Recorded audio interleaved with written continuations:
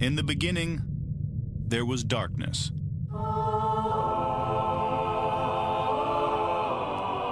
Then, there was Paul Brown. Paul Brown transformed the game. Hello, Paul Brown here.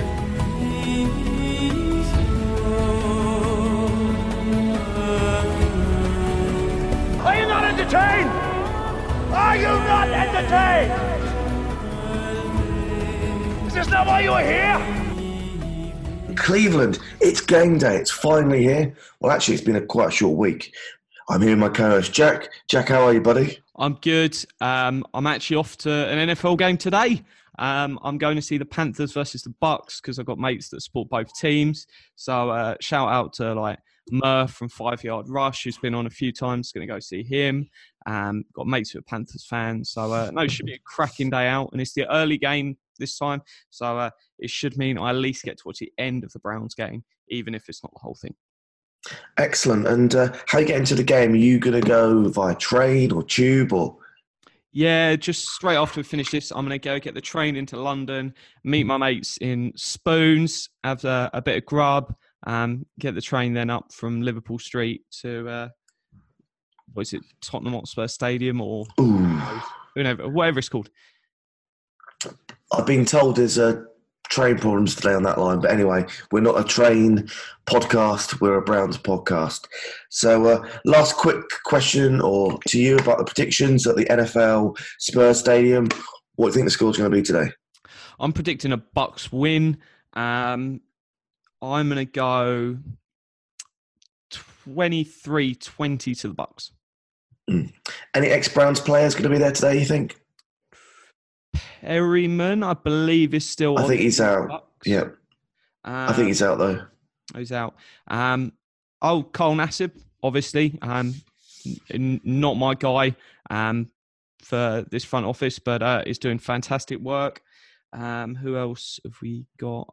I think there might be another couple of more. There's so many names bounce around. Okay, great. Well, let's ask the more important question.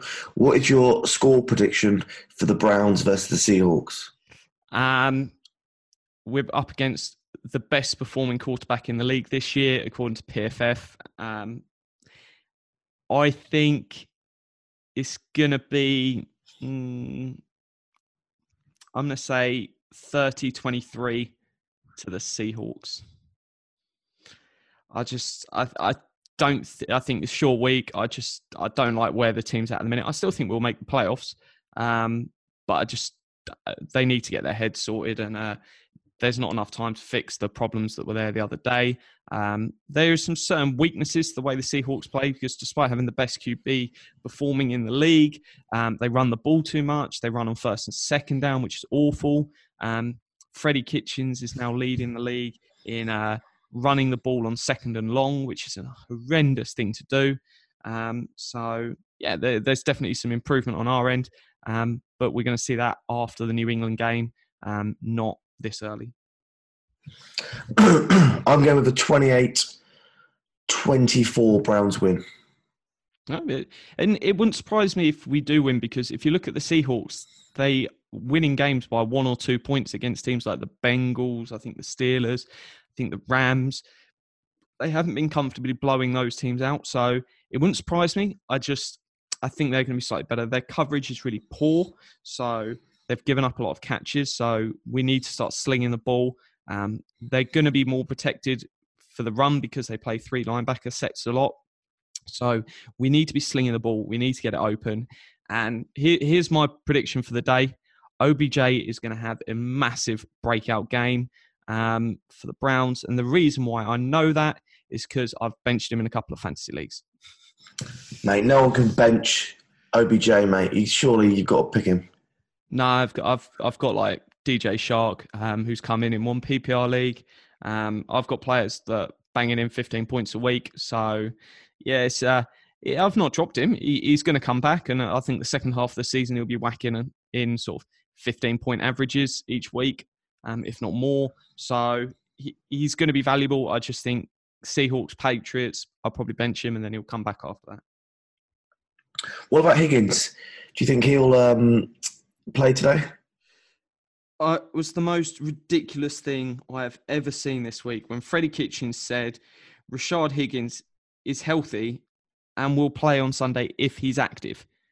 What on earth is he thinking? I quote tweeted that and I said, I'm sick of Browns head coaches doing Hugh Jackson things. And that is honestly one of the most ridiculous things I've ever heard. It's a bit like going, oh, we might play Baker Mayfield, we might not. Well, why are you throwing that stuff out there? It just makes no sense. Rashard Higgins, we saw on that first drive to open the season, was a massive part of that clicking in the offense. He went out and then everything went awful. So we need the guy back. He needs to play and he will change what we do on the team. Baker loves throwing at him. It's his safety blanket. So we need Higgins back. And if he is a healthy scratch, I might have to question whether Dorsey got the move wrong in hiring Freddie Kitchens, because there is no reason Higgins should ever be a healthy scratch unless it's week 17 and we've already wrapped up the playoffs. Yeah, makes sense. What about Grady Williams and Ward? Do you think we'll see him today? I think they might both be active. Whether they're going to start or they'll start them and then maybe pull them out, I'm not entirely sure. It's difficult to know.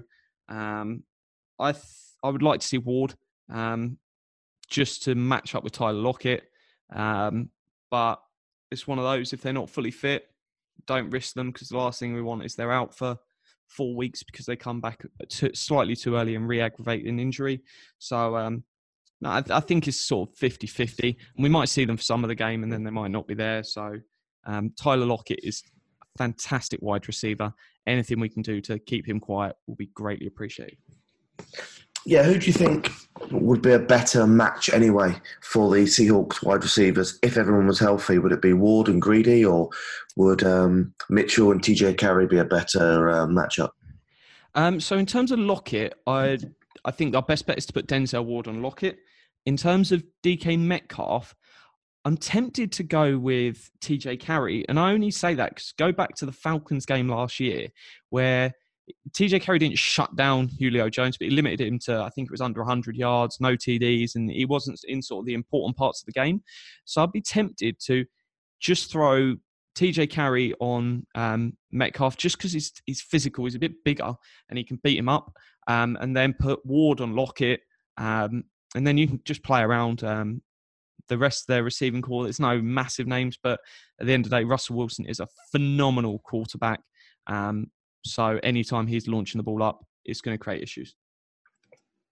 Something that you mentioned midweek to me, I'm not sure this is the podcast we should be doing it on. We can give it a go. Is, do you think, Jack, the OBJ trade was good or not? So looking at the whole thing, so packaging OBJ and Vernon into one deal and looking at it, I understand the theory because the upside of having a player like OBJ is phenomenal. And in all honesty, our offense and defense, it's not really shining yet to the potential they can do. So it's not like the whole team's being awesome and OBJ is not playing great. No one's really playing great on offense. But just looking back at the names, and I thought, let's just sort of dig out the names and look at where we're being. I'm not using hindsight to go back and go, oh, this is the player we should have got because they've started playing really well. I'm just purely using the names that I was throwing out back then. And you can go find my tweets. These are players I made a case for, or on the podcast I was making a case for. So rather than having OBJ and Vernon, here's the 5 names we could have had instead. 6 names we could have had instead. So we could have had right guard Kevin Zeitler, which I think would be a big addition. And it keeps that middle of the pocket safe. Which allows Baker to drive up the pocket and throw the ball rather than scramble him round because he feels some pressure. Because I think Kush is okay. He's not fantastic, but he just does a job. We'd have had Jabril Peppers, which means a big boost to our secondary. He was the best safety on the Browns last year. Damaris Randall had a lot of sexy highlights and things. Jabril Peppers actually played better. We'd have wide receiver Brashard Perryman still on the team, who obviously in the second half of last season, good connection with Baker. He left because Beckham came in and he knew he wouldn't get touches, so the team let him go. So he's not going to be as good as OBJ, but he's a serviceable starter wide receiver. With the 17th pick, I would have drafted Andre Dillard, offensive tackle, and then that means we could have cut or traded Greg Robinson. So we'd definitely be a lot stronger on the O-line and have a player locked in that could potentially be fantastic starting offensive tackle for years to come. With the 95th pick, I was between two players, and I can understand either way here. You've got offensive tackle Cajuste, who I really liked, and safety Gardner Johnson. So there's the two options with each of those you could have gone with, and I'm open to either. I don't really have that much a strong opinion on one versus the other. I would like to have another tackle in there because I'm already up for just getting rid of both of our tackles that are starters this year. And the other one was free agent Trey Flowers. For me, he's a better player than Olivier Vernon, and you don't have to give up a player like Kevin Zeitler to get him because he was a free agent and open on the market. You obviously got Shaq Barrett, who's doing wonderful things, but he wasn't a player I was making that much of a case for. So I'm not going to throw it out there. But if you give me the choice of those 6 players or those 2 players, I've always been risk averse. There's massive salary cap benefits to having rookies in there. People like Peppers on his rookie deal. I'm taking the 6 over the 2 all day long. And for me, it's a move. I question the OBJ and the Vernon one I didn't like at all. The OBJ one I wasn't sure on, but I could definitely see the upside to having a player like that on your roster. It's a difficult one that you look at that and I go, actually, give me the 6 players, give me a secure future at offensive tackle and the O-line. We could be having a really, really good time there, and it might take slightly longer. But you make a move like Beckham and Vernon because you're going to win a Super Bowl this year. And we aren't in a position to win a Super Bowl this year. And for me, that's probably the biggest failure of that trade. You go all in when you add players like Vernon and Beckham, and fans are right to expect it because John Dorsey is making moves going, we will win this season and we're going to win a Super Bowl on Baker's rookie deal. And he's not delivered. So for me, the trade doesn't make sense in the time frame unless you're planning to win a Super Bowl this year, which from everything we've seen is not where the team's at.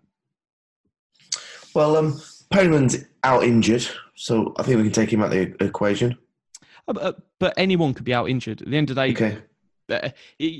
Don't judge it purely on injuries because Beckham could go down tomorrow and you're not saying, trading for OBJ was a bad deal because he got injured.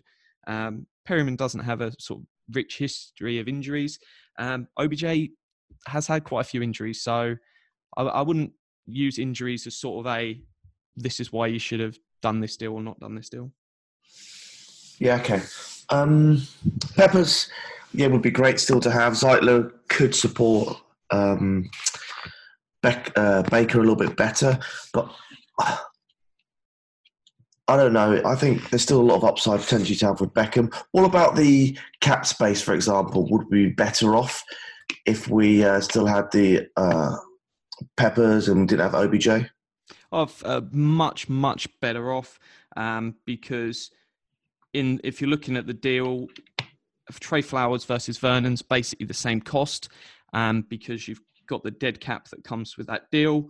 And then rather than Beckham, you're getting rid of Greg Robinson because you're bringing in a rookie. So that's sort of $5 million saved this year, but you're also then saving that down the road. Perryman's on a cheap contract. Peppers was on a cheap contract. Another rookie in there, either your right tackle or safety, a youngster coming through, so you don't need to pay someone else. So cap-wise, just in that season's probably break even, but long-term there's the savings because Peppers stays cheap. And them 2 draft picks are obviously on cheap deals for 4 years. Well, guys, let us know how you feel. If you agree with Jack or disagree with Jack, we're going to have a deeper conversation about this, an adult conversation versus saying Jack's crazy for saying it or whatever. Everyone's got their own opinion, so let us know what you think. Yeah. Did you see the news about a big retirement for the Browns coming up? I didn't see it. Ooh.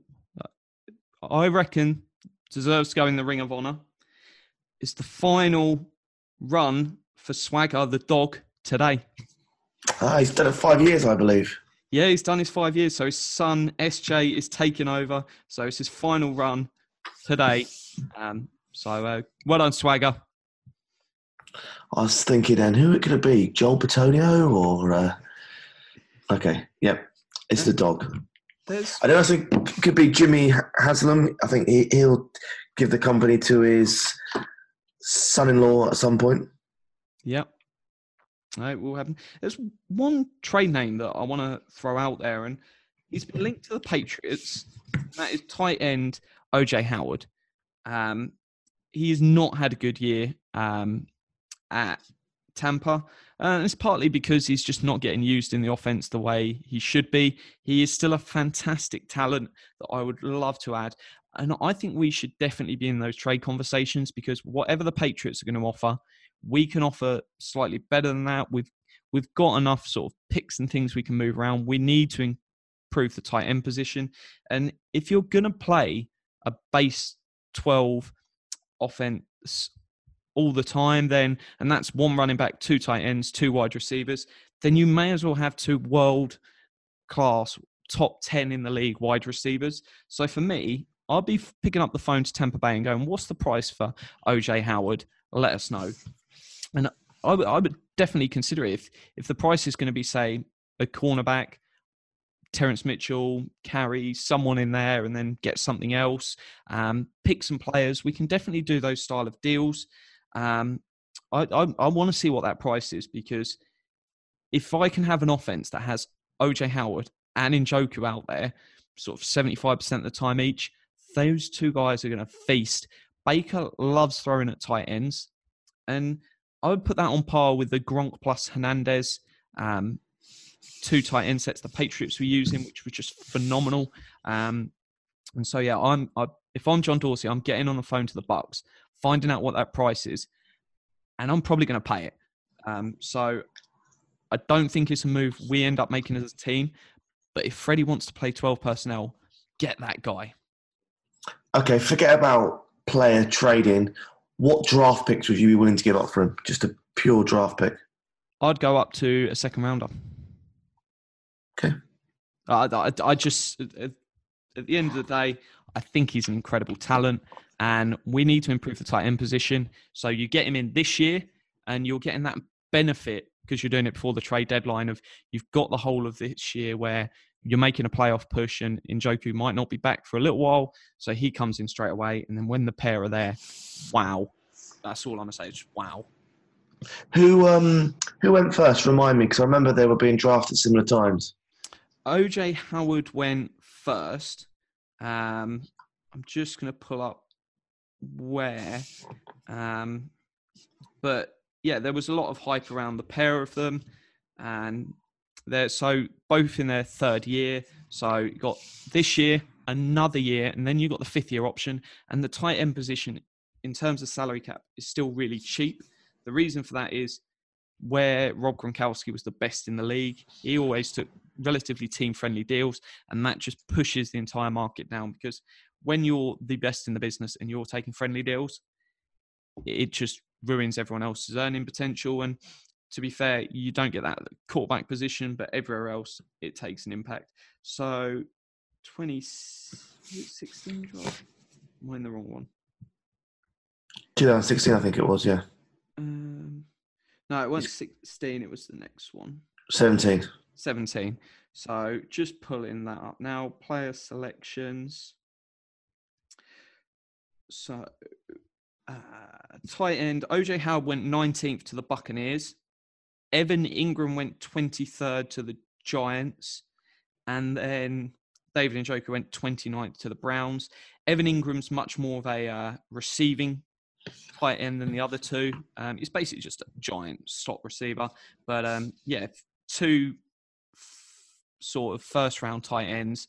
You tie them up to long deals as well, because the two top 10 tight ends are usually about the same price as one top 10 wide receiver in terms of salary cap. So they're cheap and they are phenomenal impact makers. Baker will love them in the red zone. And that's one place the Browns really need to get better, red zone offense. So I would love to see that move. And last question, Jack. I saw that we signed a quarterback yesterday. Yes. Do you have his name there? No, it could have been even Friday, mate. I've been offline at a wedding, so there was not a lot of Wi-Fi or reception where I was. So I'm kind of a day behind with all the Browns news. But yeah, let me just have a quick little I've got it here. look. So Derek Willis tore his ACL and he's moved to IR, which freed up a roster spot on the practice squad. And it's Eric Dungey, Dungey. I think it's Dungey. If it's spelt somewhere else, then I apologise. He's played at Syracuse. He's mobile-ish, so he can run. He's not a running quarterback as such, but he can scramble and do things. Slightly a bit more mobile than David Blau, who we had earlier in the season. It's always going to be the case that we're looking for a third wide receiver on the roster. And there's a few different reasons for that. Is one, obviously, everyone knows Baker's your starter. You've got a backup there in Gilbert, but you need that third quarterback because you want someone else learning your playbook. And as we've seen from teams around the league, there's been a lot of quarterback injuries this year. Some teams like the Steelers have played their third quarterback. The Jets have done it as well. The Redskins have done it. So you're getting lots of these players playing. So you want to be prepared with that third one because the last thing you want is quarterback one goes down injured. You sign someone then on the, say, Tuesday. You're then trying to prepare them for a game on Sunday to be backup. And that's one part of it. So it's having that third person that's learning the playbook and sort of getting their head in it. The other one is all about practicing because you've got your first team, your second team, and your scout team. So first team is just your starters. Second team's obviously the second team, is the backups. And then your scout team's basically the opposition. So what that first team defense is using and training against just to prepare their mind and do certain things. So he can come in and he can help the team out. So it was always going to be a case of a third QB. They've probably just been searching around and hadn't found the right guy yet. I don't look at there's lists come out. I don't know whether they're official or through some people of like all the players that get worked out. And I guess there would have been loads of QBs on those lists the last few weeks since Stanton went to IR. And they've obviously just found the right guy. And he's never going to probably play a snap for the Cleveland Browns, but he is going to be a useful player behind the scenes and help out. Well, excellent. Well, Jack, thanks for the recap. It's nice to be back online. I've had a nice time in Newcastle at a wedding, and now I'm in Ibiza. So, yeah, I can't wait till 7 o'clock in Spain to watch the game. I'm going to watch it on my laptop in my hotel room. I'm going to be very sober and really enjoy the experience. It should be a cracking game, and it will be exciting. You're going to watch one of the best quarterbacks in the league, and anything can happen with the Browns right now. It's as likely to be sort of a blowout as we go and win by 20 points. So anything could happen. It's going to be exciting. Well, Jack, we've got a great week of podcasts ahead. We've got Chris McNeil, Relog, coming on. Tony Grossi still in the talks, so trying to get him on. I know a few people are going to be upset or happy that he's coming on. Probably more upset, to be honest. And, yeah, go Browns. Go Browns.